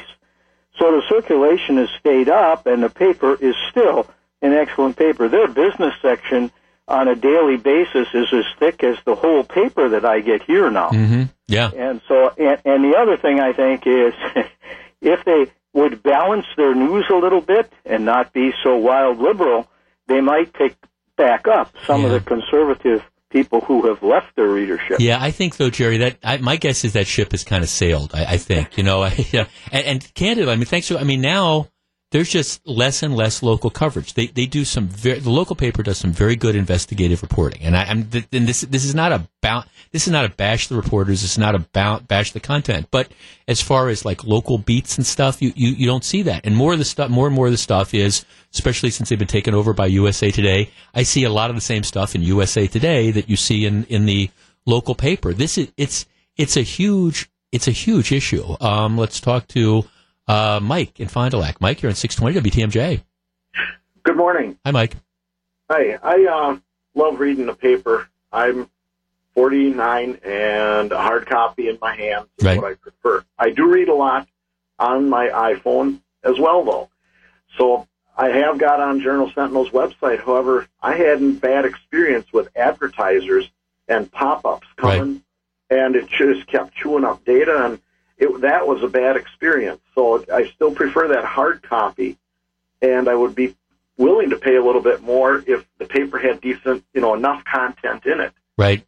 Right. And that's the challenge. I mean, thanks. I mean, that is the challenge. It is making ends meet. And look, and I know folks at the newspaper, this is not something that you want to do, but it's kind of the harsh economic realities of you've got to figure out a way to keep afloat. And one of the ways you do it is by cutting costs, and that means cutting content and diverting more to digital. But at some point in time, again, the question is, have you cut so much content that there's just nothing left? You say, oh, we're going to be digital. We'll produce a paper with coupons on Wednesdays and Sundays, and then just otherwise no hard copies. Natalie in Brookfield. Natalie, you're on 620 WTMJ. Good morning. Hi, good morning. I sent our dear George a Dear John email in response to his little crying session in the newspaper. Right. If you want me to read it very quickly, I can, and then give you his response. Well, okay, sure. Okay, Dear George, or should I say Dear John, it appears that the time has long ago passed since sound and wise choices should have been made. Too bad you weren't listening. Whatever happened to the truth in journalism? When I took journalism some years ago, it was to report the news and let the reader make his or her own conclusion. It was not to be biased. And so much negativity. We also have a good population of wonderful, talented youth. For some time, we were not even aware that they existed, except in the sports section. There are how many schools in the city of Milwaukee and the metro area? Was there nothing to report about the many accomplishments of these young people? You could have filled a section of its own on the youth, the elderly, the many, many volunteer programs, and their accomplishments. And how about the outrageous cost of the subscription? Right. Oh, yes, the excuse of the cost, et cetera, et cetera, et cetera. And now you are asking for our support. Where were you way back then when almost everyone got the paper? And we also had a morning and evening paper. Those presses were so hot you could see the steam for miles around. Too bad, so sad, and way too late. You should have had your ears cleaned and listened a long time ago. And the response you got quickly was? His response was more of the same. We get an equal amount of criticism for being biased from liberals and conservatives, Republicans and Democrats. So I'll need to know which side you think we're biased toward before I can respond. We do report a great deal of stories on the good that people do and the heroes among us. Jim Stingle spends many of his columns writing about such people. I think, for example, our reporting of folks in the Sherman Park neighborhood showed up at dawn and to clean up the mess. So what's kind of the bottom? I'm kind of up against the clock. What's the bottom line? Essentially, well, it says that he was right there working as a reporter and editor, and when they were expanding the sections in business setting records, the technological change has reshaped advertising, retail, and news industries. Yep. Well, and that's thanks for calling that. I mean, that's all true. And again, this whole segment hasn't been about content and bias, at least not in my opinion. It is just the reality. But you have this incredible shrinking newspaper, and at some point in time, do you just want to say, okay, why do we even need to come out with a hard copy anymore? And that would be a loss. But if there's nothing going to be in the hard copy, and all you're going to do is direct people to the internet and the web, well, just direct people to the internet and the web. It's 10:37. Jeff Wagner, 620 WTMJ. Tomorrow marks the debut of Scafidi and Billstat, bringing you the day's big headlines with perspective, discussion, and a few laughs as well. Don't miss the first edition of Scafidi and Billstat tomorrow at noon here on 620 WTMJ. The last segment of the program we were talking about how, unfortunately, in some businesses you need to cut and cut and cut in order to try to keep your profit margins up or make money or stay afloat. I will say this. After Charlie retired, all right, so they moved me into the 8:30 to noon time slot. And one of the big questions we've had over the last couple months is everybody says, well, what's going to go into your old time slot, Jeff? And I have a lot of respect for station management because the easiest and cheapest thing to have done would have been to just go out, get some syndicated show, and plug it in there. That would have been, trust me, easiest and cheapest. But that was not what our station management was all about. It was about, hey, we want local people, we want local voices, we want to discuss and bring to you the issues of the day. And again, I think Steve Scafidi and Eric Billstat are going to do a great job. But it does say something about our station management that's the commitment. We're going to spend the money. We're going to have actually live bodies here. It's not going to be something we're downloading from a satellite somewhere. And tomorrow marks the debut of Scafidi and Billstat. So be sure to check that out. Oh, speaking of that, in a way of an effort to try to, continue to keep up with technological changes and the way people interact with us, we've made a new change effective this morning with regard to our call-in line. Right now, we've simplified it. The call-in line, there is now just one, 414-799-1620. That is the Accunet Mortgage talk line. In addition, though, and this is something very cool, it is also the Accunet Mortgage talk and text line. One of the things that I noticed when we started doing the live streaming for like Facebook Live is that lots of people wanted to participate that way. I mean, I get a ton of emails. I do, from people interacting on the show. But also, when we're doing like our live streaming on Facebook, people will be posting comments and things like that. It's a way of interacting. So what we're doing now is starting, actually right now, I'm looking at the line right now.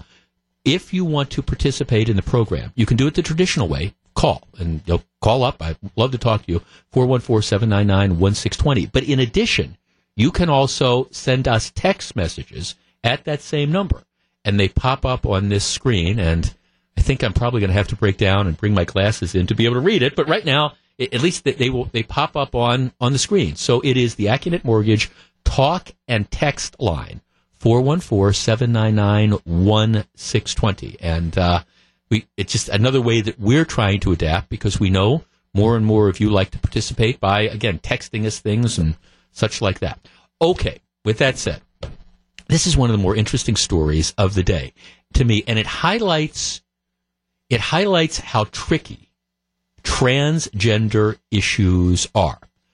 Now, as a general rule, and this one kind of turns the discussion up on its end, and that's why I wanted to talk to you about it. As a general rule, the big dispute is what happens if you have, say, somebody who is biologically a boy with boy body parts, who identifies as a girl and wants to use the girls' restroom or locker room. Should they have an absolute right to do that, or vice versa? This is the flip side of the story. The kid's name is Mac Beggs. Actually, Mac was born Mackenzie.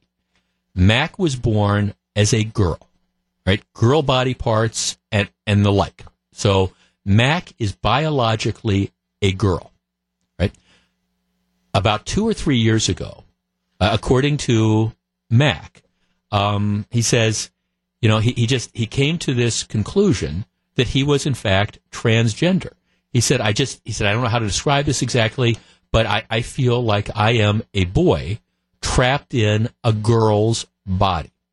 So Mac, who is biologically a girl, started, he said, okay, I'm going to cut my hair. I'm going to change the way that I dress. And 2 years ago, Mackenzie, now Mac, began taking supplements to begin his physical transition. He's taking testosterone. He started taking testosterone 2 years ago. So ultimately, this is a biological girl who intends to become a man, a boy, at some point in time. And they're already taking the supplements and things like that. Okay, so Mackenzie, now Mac, is a high school wrestler. And here's where it gets complicated. Again, biologically a girl, but in the process of transitioning, taking hormones, taking testosterone. I don't know what this all is, but in the process of doing this. And it's kind of, a lengthy process. So in Texas, they have girls wrestling and they have boys wrestling. So now Mac, biologically a girl, but taking testosterone in the process of changing their gender, wants to go out for the wrestling team. And actually says, I think I should be wrestling as a boy because I consider myself to be a boy. Texas comes in and says, no. The way we do this is it's based on your birth gender. And since you have not completely transitioned, you've got to wrestle as a girl. And so the kid is saying, well, but I identify as a boy. I'm taking all this testosterone. Fine. One of the things that they also notice is since Mackenzie, now Mac, has started taking all these supplements and hormones and testosterone and all this stuff, he has gotten a lot stronger. I mean, it's part of the thing that's, transitioning from a female to a male. But Texas says, you got to wrestle in the girls' thing. Well, a number of girls won't compete against her/him, and I don't mean that in a derogatory way, because they say, well, this isn't right. He is a lot stronger than, as a result of all these hormones and a result of taking the testosterone, is a lot stronger than the girls who aren't taking this. So over the weekend, Texas High School Wrestling Championship, Texas makes him, and I say him because he says he's a him, wrestle against the girls. He wins the state girls championship, even though he says, hey, I'm a boy. A lot of he's apparently getting booed. A lot of the girls wouldn't even compete against him. Everybody acknowledges that because he is taking all this stuff. It gives him probably an unfair advantage. But Texas says, hey, biologically, he's a girl, so he's got to wrestle against the girls. This is the flip side of what we normally talk about. All right, think about this. 414-799-1620. That is the AccuNet Mortgage talk and text line. How should this have been handled? Should he, biologically a girl, but now taking all these testosterone things in the process of transitioning, should he have been forced to compete against girls, or should he have competed against boys, which, while he hasn't made the full gender transformation, he's in the process of doing it? How should this have been resolved? Should he not have been allowed to compete at all because of the different drugs he was taking? 414-799-1620. Everybody seems to agree it's not fair to the other girls to make them compete against him. But the rule is he's biologically he's got female body parts. What should have happened here? Think about it, and we'll discuss. 1045, Jeff Wagner, 620 WTMJ. 1048, Jeff Wagner, 620 WTMJ. Man, how did things get so complicated? Brenda in Milwaukee. Brenda, good morning. You're first. Good morning. So what happens? You've got the biological girl who's taking hormones and testosterone, who they say you still have to wrestle against the girls, even though he now says, hey, I'm a he, I should wrestle against the boys. It is unfair, first of all, to the girls' team, and Max should be allowed to wrestle with the boys because his testosterone levels are a lot higher. He's a lot stronger by far. Right. And I've seen people transition, and the strength of that man is incredibly higher than the woman or all the women that he would wrestle. Right. So the people who say it's not fair to the other girls, they have a point. It just because he's taking these drugs to complete the transition, that gives him an unfair advantage, even though biologically he still doesn't have boy body parts. He has an unfair advantage over all the other girls. You don't have to have the boy body parts. It's the thing with the hormones. Right. The hormones that is what's causing him to be a lot stronger. So he should be allowed to go ahead and practice. He's changed his name. He's changed everything to be a boy, except the body parts. Right. No one would know what his body parts are if he did not let them know. So in this case, regardless of what's on his birth certificate, you think he should be wrestling against the boys, not the girls? That's correct. Okay, thanks for the call. 414-799-1620, 800-877-1620. Let's talk to, Gary in Sussex. Gary, good morning. Hi. Hi, Gary. Well, I consider Mackenzie a girl. I don't care what she thinks she is. She's a girl. And my son's a wrestler. And he wrestled in high school. He wrestled girls. The girls are allowed to wrestle. And, once in a while you get a girl that's pretty good, but, you never want to lose to a female if you're a guy. But if this gal is taking performance-enhancing drugs like testosterone, no, that's a big disadvantage for the other girls, and I think that she should wrestle guys.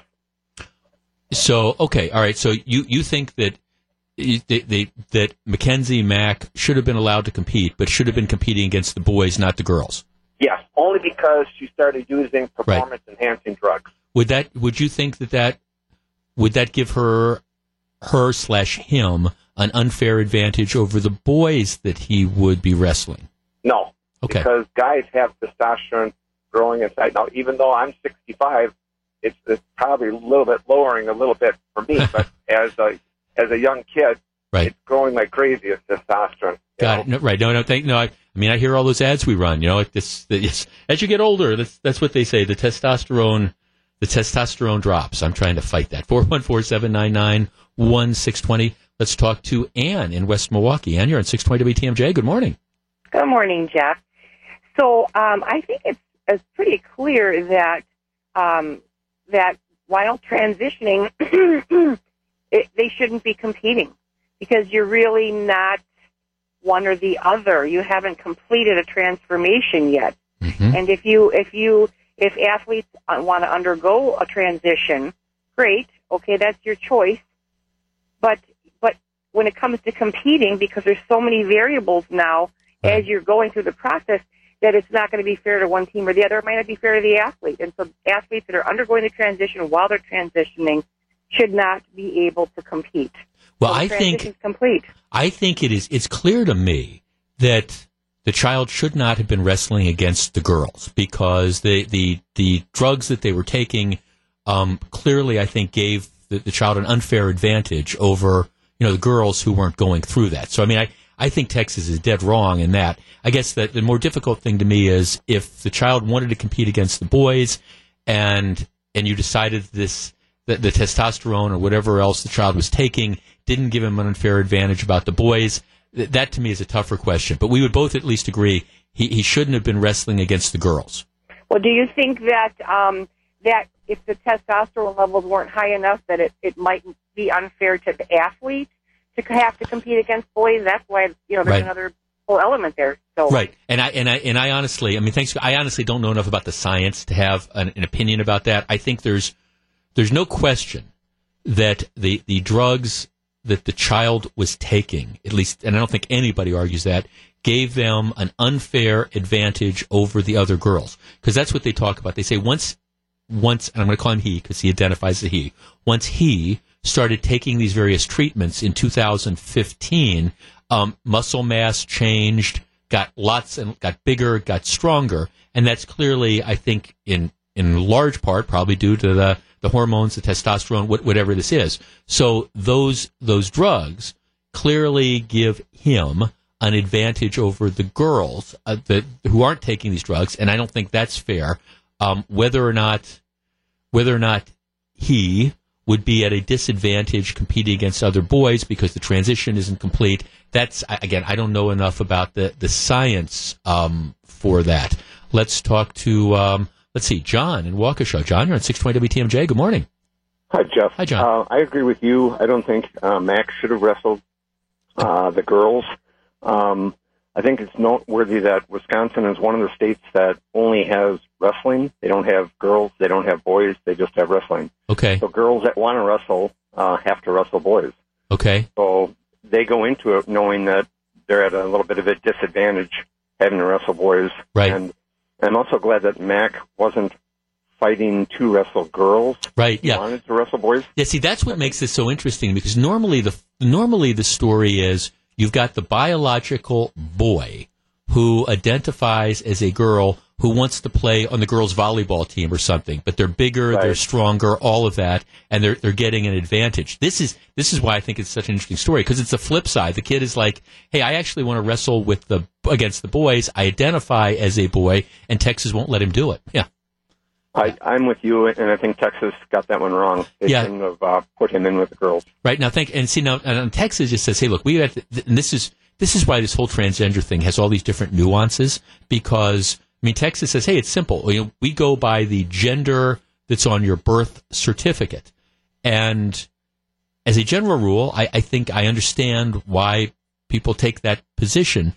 But in this particular case, by not recognizing the fact that you have a child that is in transition, you've essentially, I don't know, and again, it's wrestling, but at the same time, you've given that child an advantage that the child doesn't even really want by making him compete against other girls who don't have those hormone levels. The world is just getting so complicated. It's 10:56. Jeff Wagner, 620 WTMJ. It's 11:08. Jeff Wagner, 620 WTMJ. So glad to have you with us. We've been talking a lot about immigration over the last several months, and I understand the argument. What part of illegal don't you get? I also understand the argument that if an immigration authority or an official comes into contact with somebody who is illegally in this country, it's tough, if not impossible, to ask them to turn their backs and walk away. So I get all that. I also acknowledge and believe that you cannot have open borders.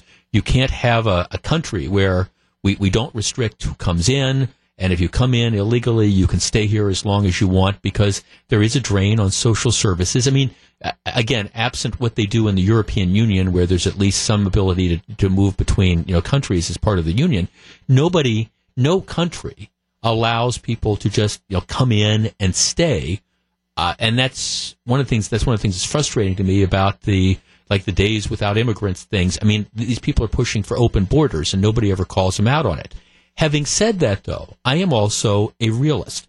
There's a real interesting editorial in the Chicago Tribune the other day talking about this. Here's the headline. It says, Trump's immigration crackdown is a costly mistake. America needs these workers. Here's what it says. It says that immigrants here illegally, so illegal aliens, make up almost 5% of the U.S. workforce. 5%. They are concentrated in industries that desperately need them now.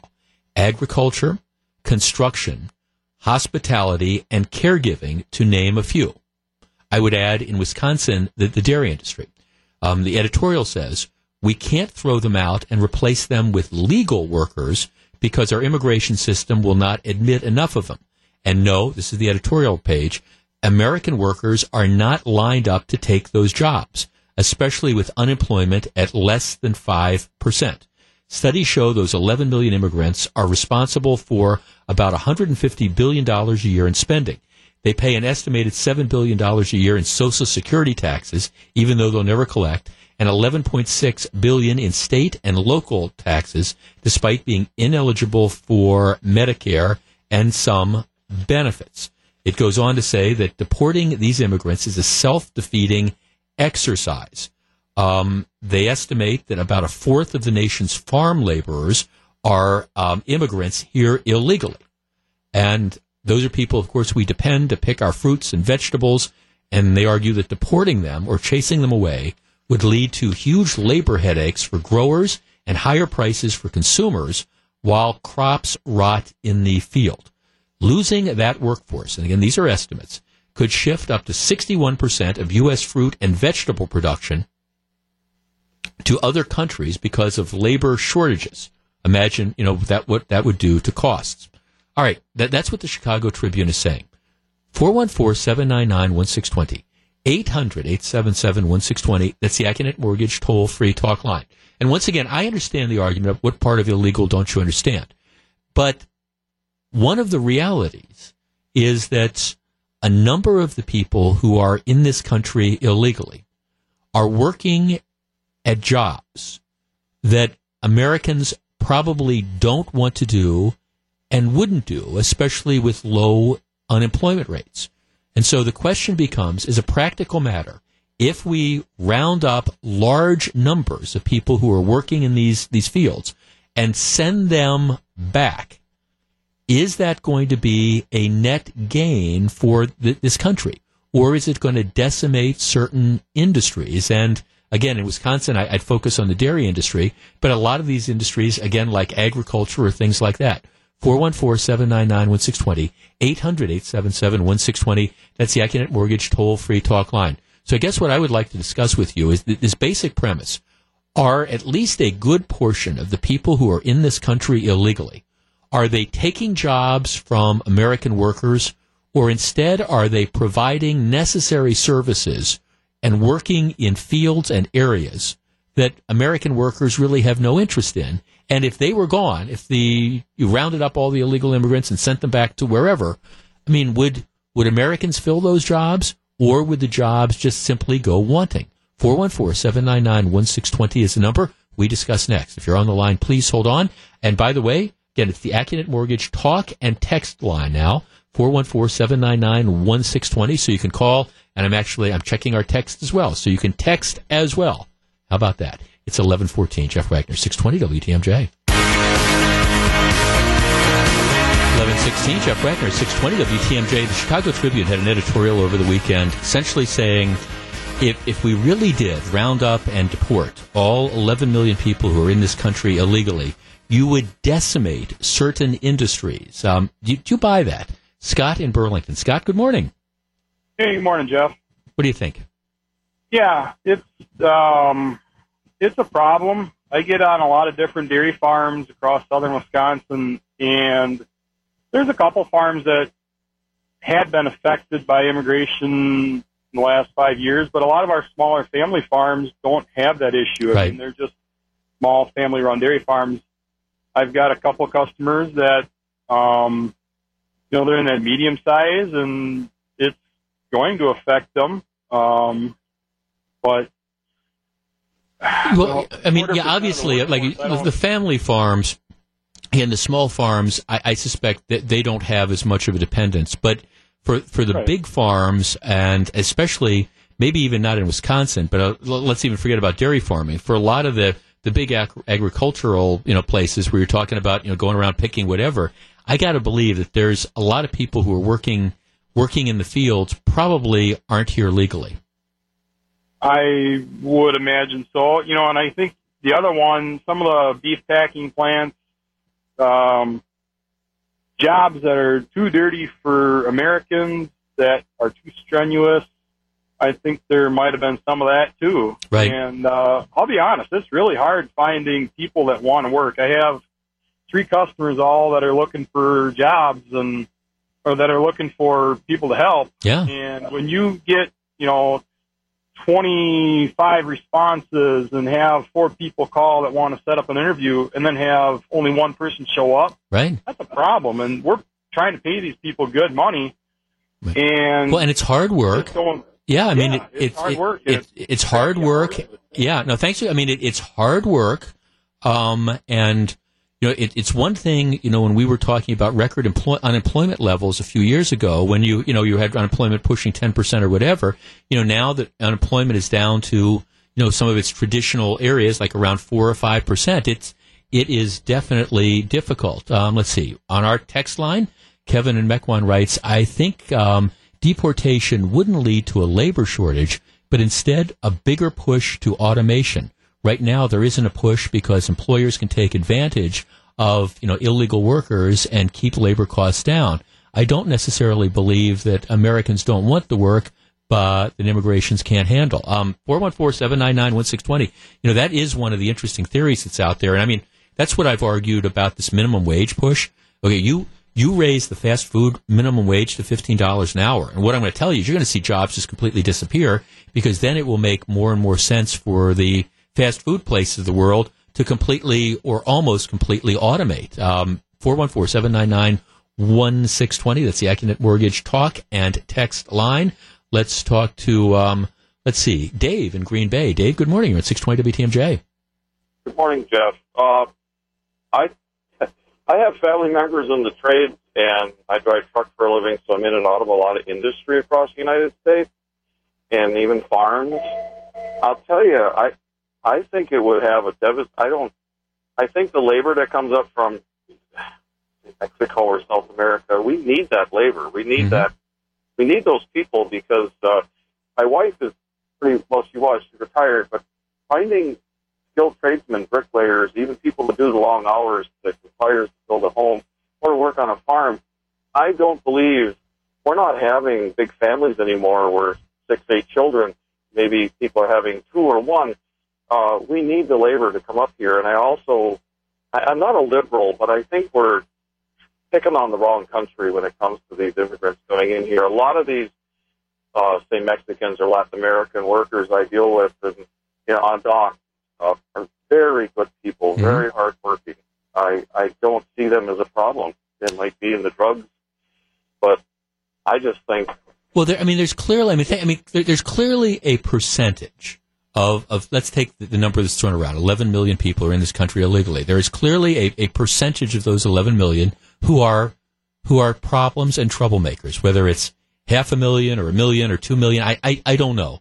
And I guess I've always felt that the deportation efforts should concentrate on identifying those people and getting them out of the country.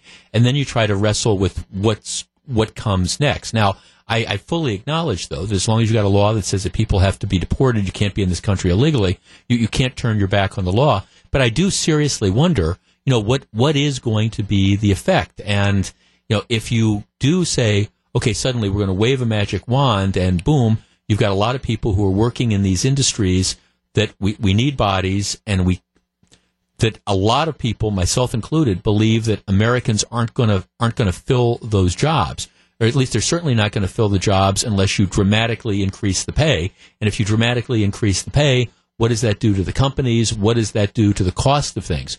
414-799-1620. Barb in Pewaukee. Barb, you're on 620 WTMJ. Good morning. Hi, good morning. I remember when I was a kid, we used to have migration camps. Like the people would come up and pick the crops, work in the fields, work on the farms, and the employer, I think, was responsible for that. Right. And I'm just wondering why can't we do that again? So you would support allowing people in this country illegally for sort of limited purposes, in other words? Yeah. Okay. After, would you let them stay after the season's over? You come in and pick oranges or pick whatever, and then that season is over, and then they decide that would you send them back to where they came from? Would you say you have to now it's in season, move from Florida to California because now whatever is in season? How would you handle that? I would put it on the employer.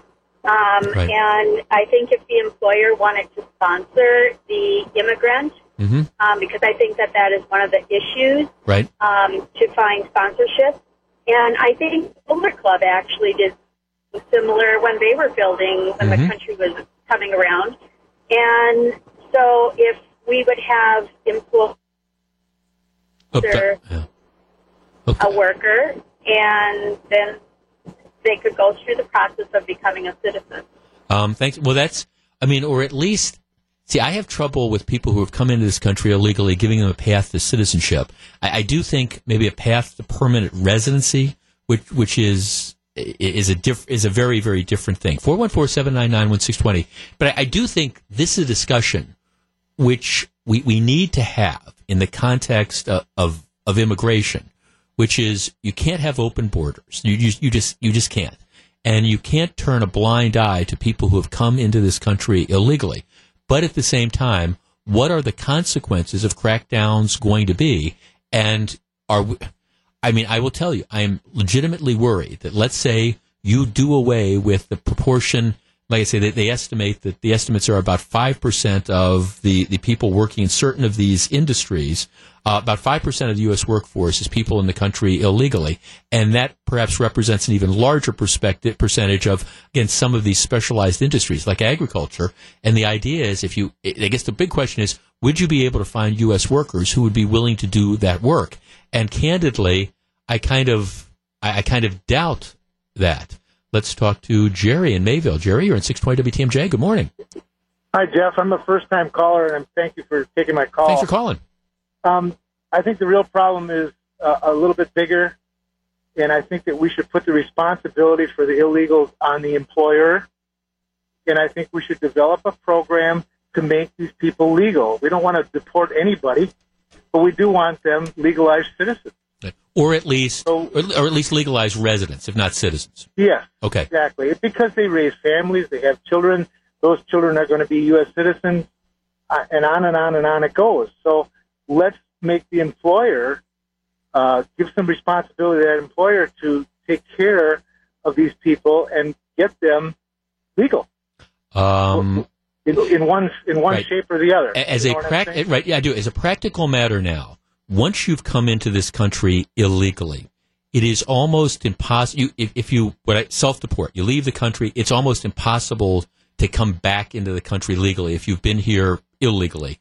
Would you support some sort of guest worker program or whatever that did extend to people if they've been in this country for even 5 or 10 years illegally? Yes. Yeah. Yes. Give rather than deportation or jail or anything else, give them an avenue to become legal. These people are great people. Do you think they're taking jobs that Americans want to do? Yeah, me neither. No, I don't. Yeah, I don't think they're taking any jobs away from anybody. And I also think that the employer has a responsibility of also taking care and doing things legal. And some of these people are being paid cash, and that just deters from everybody else trying to make a living and do things correctly according to the law.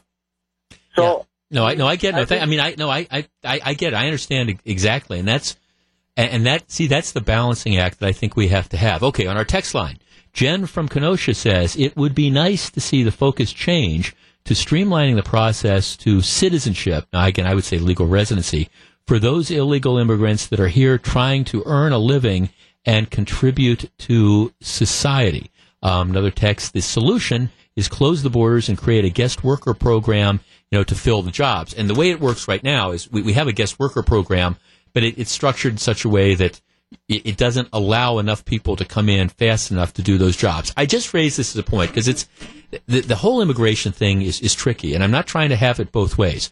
I do, if I were the king, I would be concentrating my deportation efforts on people who are in this country illegally and who have committed crimes. I wouldn't turn my back necessarily on other people who are in this country illegally. But for people who are in this country illegally who are contributing to society and doing work that Americans aren't going to want to do, I think we need to figure out some way to work out at least some legal residency, not citizenship. And at the same time, you do have to close off the borders. You can't just continue to allow 500,000 or 1 million people to pour in illegally into this country on a yearly basis. It's 11:28. Jeff Wagner, 620 WTMJ.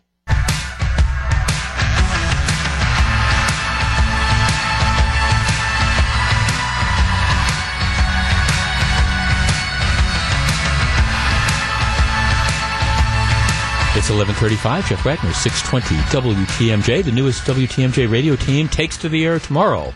But what will Scafidi and Billstadt be all about?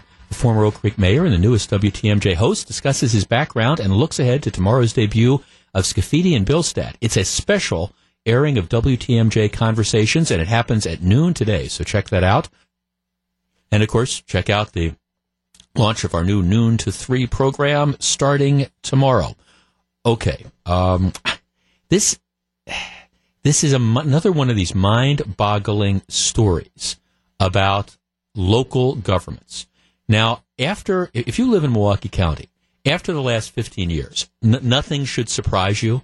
I mean, going back to the pension scandal where you had the then county executive who cooked up this idea with the blessing of the county board and some cronies to come up with this idea that we're going to revise the pension system to allow some long-term employees to retire with $1 million cash payments and still come up with and still have pensions of $70,000, $80,000, $90,000 a year. Just absolutely just mind-boggling. And of course that has been an ongoing problem, and it will continue to haunt Milwaukee County for a number of years.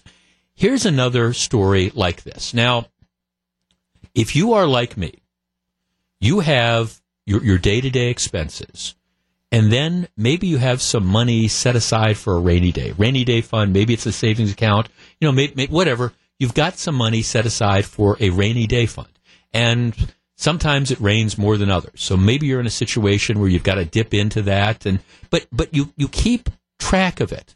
And for most people, if you start to see that you are dipping into your bank account or your reserve fund a lot, and it's going down a lot, and it's getting close to zero, well, red flags should be going up, including, hey, maybe I need to either earn more money, or maybe I need to figure out where the money's going. Maybe I need to stop dipping in as much. And you typically do. But at least you watch what you are doing.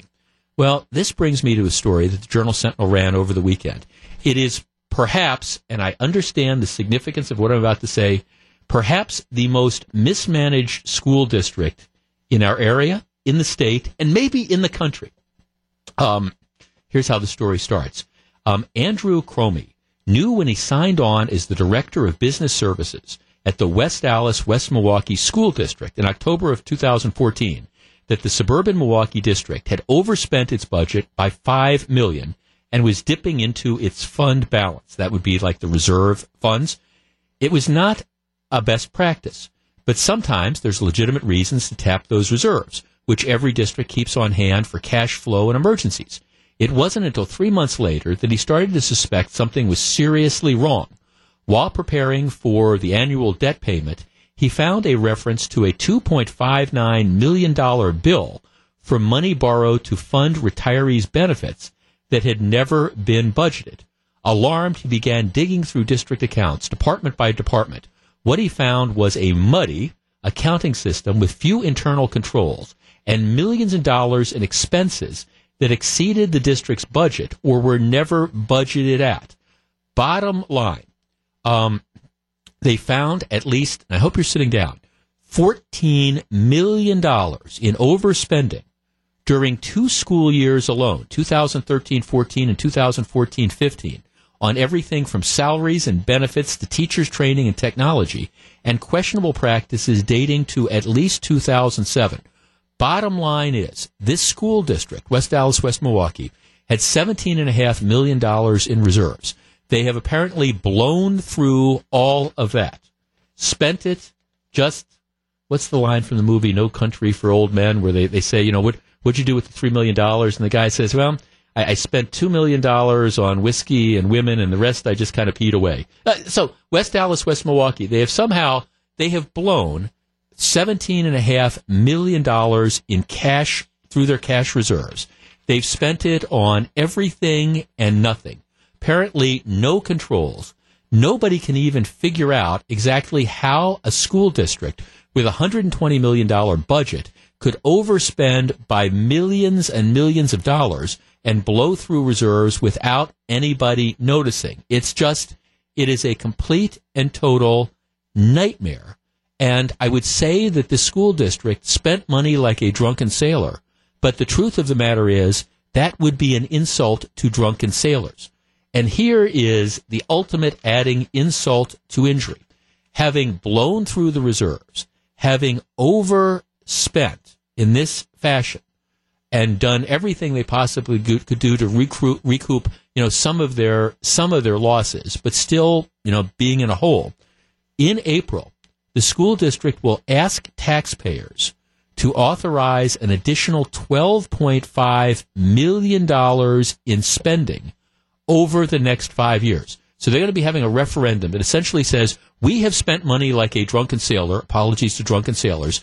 We haven't had controls. We've blown through all this dough. The dough is gone. We don't have enough money. So taxpayers, we want you to give us more. 414-799-1620.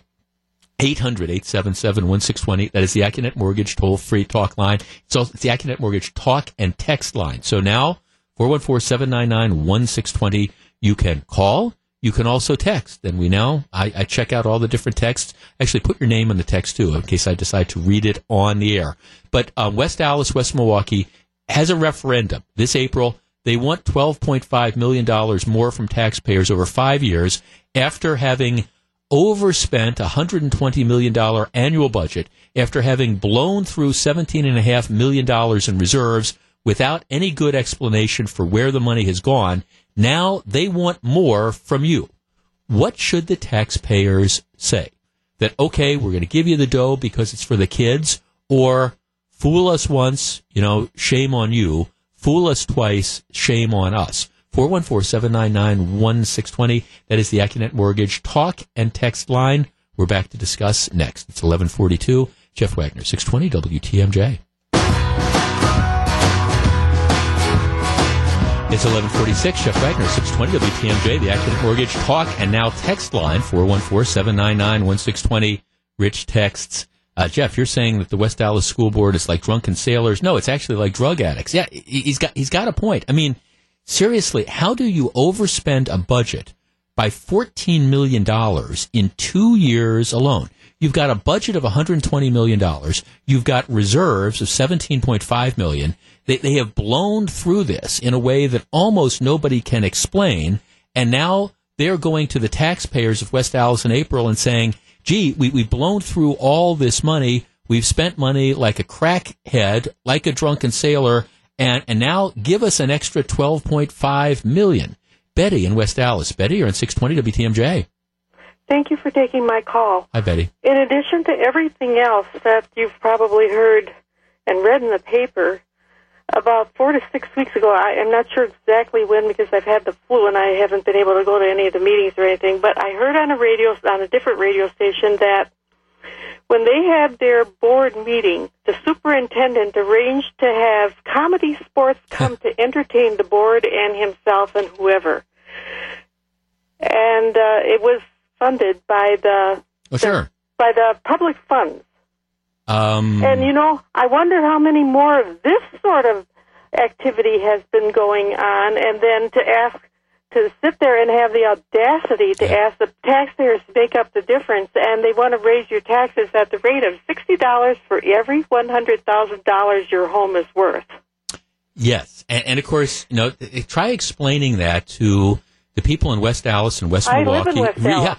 Yeah, right, who are on fixed incomes or whatever. I am. Yeah. So you're not getting a $12.5 million bump, my guess is, Betty. I'm not getting any bumps. I'm retired. Yeah. My income is totally fixed.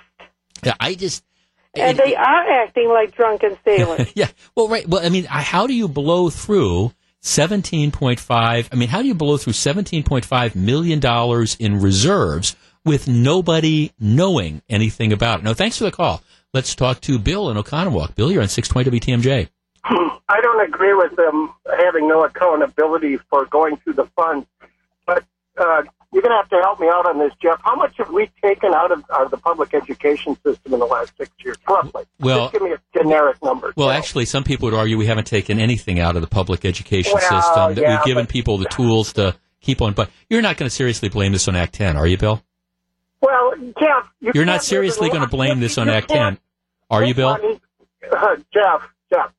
It's a yes or no question. You're not seriously going to blame this on Act 10, are you, Bill? Question mark. Okay, Jeff. Hey, if you want to dance with me, go ahead.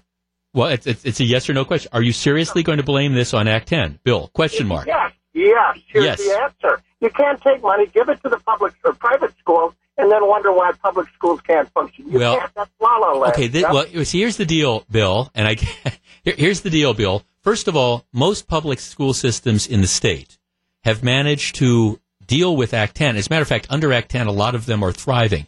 The problems in this school district go back to 2007, which predates Act 10. I don't think anybody is seriously suggesting that the $14 million in overspending in 2013 and 2014 was because of Act 10.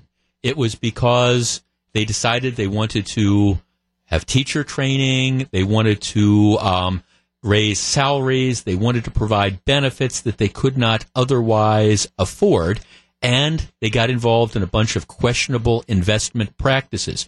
Look, here's the reality. This is not going on in other school districts. Matter of fact, there's a lot of school districts that have used Act 10 as an effort to shore up their finances. But the bottom line of all this is just pure mismanagement. Nobody is suggesting, gee, we weren't able to work within the constraints of Act 10. The district has a budget of $120 million. They couldn't figure out how to make do on $120 million. Let's see. Mike writes, Jeff, I graduated from the West Dallas, West Milwaukee school system back in 1971. On behalf of all drunken sailors, I accept your apology. My question is, who is going to jail? This sounds like more than mismanagement. It sounds criminal. Well, I don't think this is a situation where the people that were running it were lining their own pockets. I think what was happening is they set out to, hey, we want to spend the dough. And we want to do all this, and we want all the new bells and whistles, and we want the new buildings. Let's see. They dipped into the fund balance almost $2 million for a new school building for Lane Elementary, $6.5 million for its district offices and adjacent school on South 70th Street. I mean, it's kind of like one of those things where you say, our offices, we could use some nice new offices, so let's dip into the emergency fund to draw that. No, I don't get the sense this is criminal. I get the sense that this is just gross fiscal mismanagement. But what is even more stunning to me, and I guess I should not be surprised by this, given what we see, Milwaukee County, classic example. I just can't believe that there are no checks and balances there. And again, I try to personalize the stuff to where I work. there is a lovely woman who sits down at the end of the hallway that I'm looking at, who scrutinizes everything. Who scrutinizes, everything that's there. And, is responsible, for other people than above her in the corporation for explaining where money goes and why we made decisions on spending money and things like that.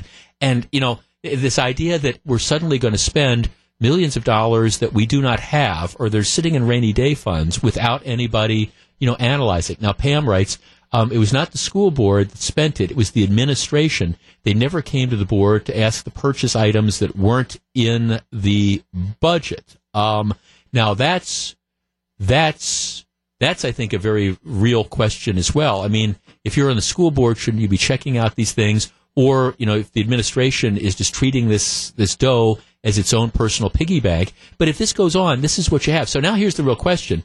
Will the taxpayers in West Dallas and West Milwaukee bail out the incompetence of the school officials? And I guess, you can decide. I don't live in West Dallas, West Milwaukee. I'm not going to be voting on that referendum. But if given the mismanagement of the administration over the course of the last 15 years, if you taxpayers in West Dallas and West Milwaukee decide to raise your taxes, especially like our fixed income folks like Betty, you decide to raise your taxes to pay for the fiscal mismanagement of the administration, that is God's way of telling you that everybody in West Dallas, West Milwaukee who votes in favor of this referendum, you have too darn much money.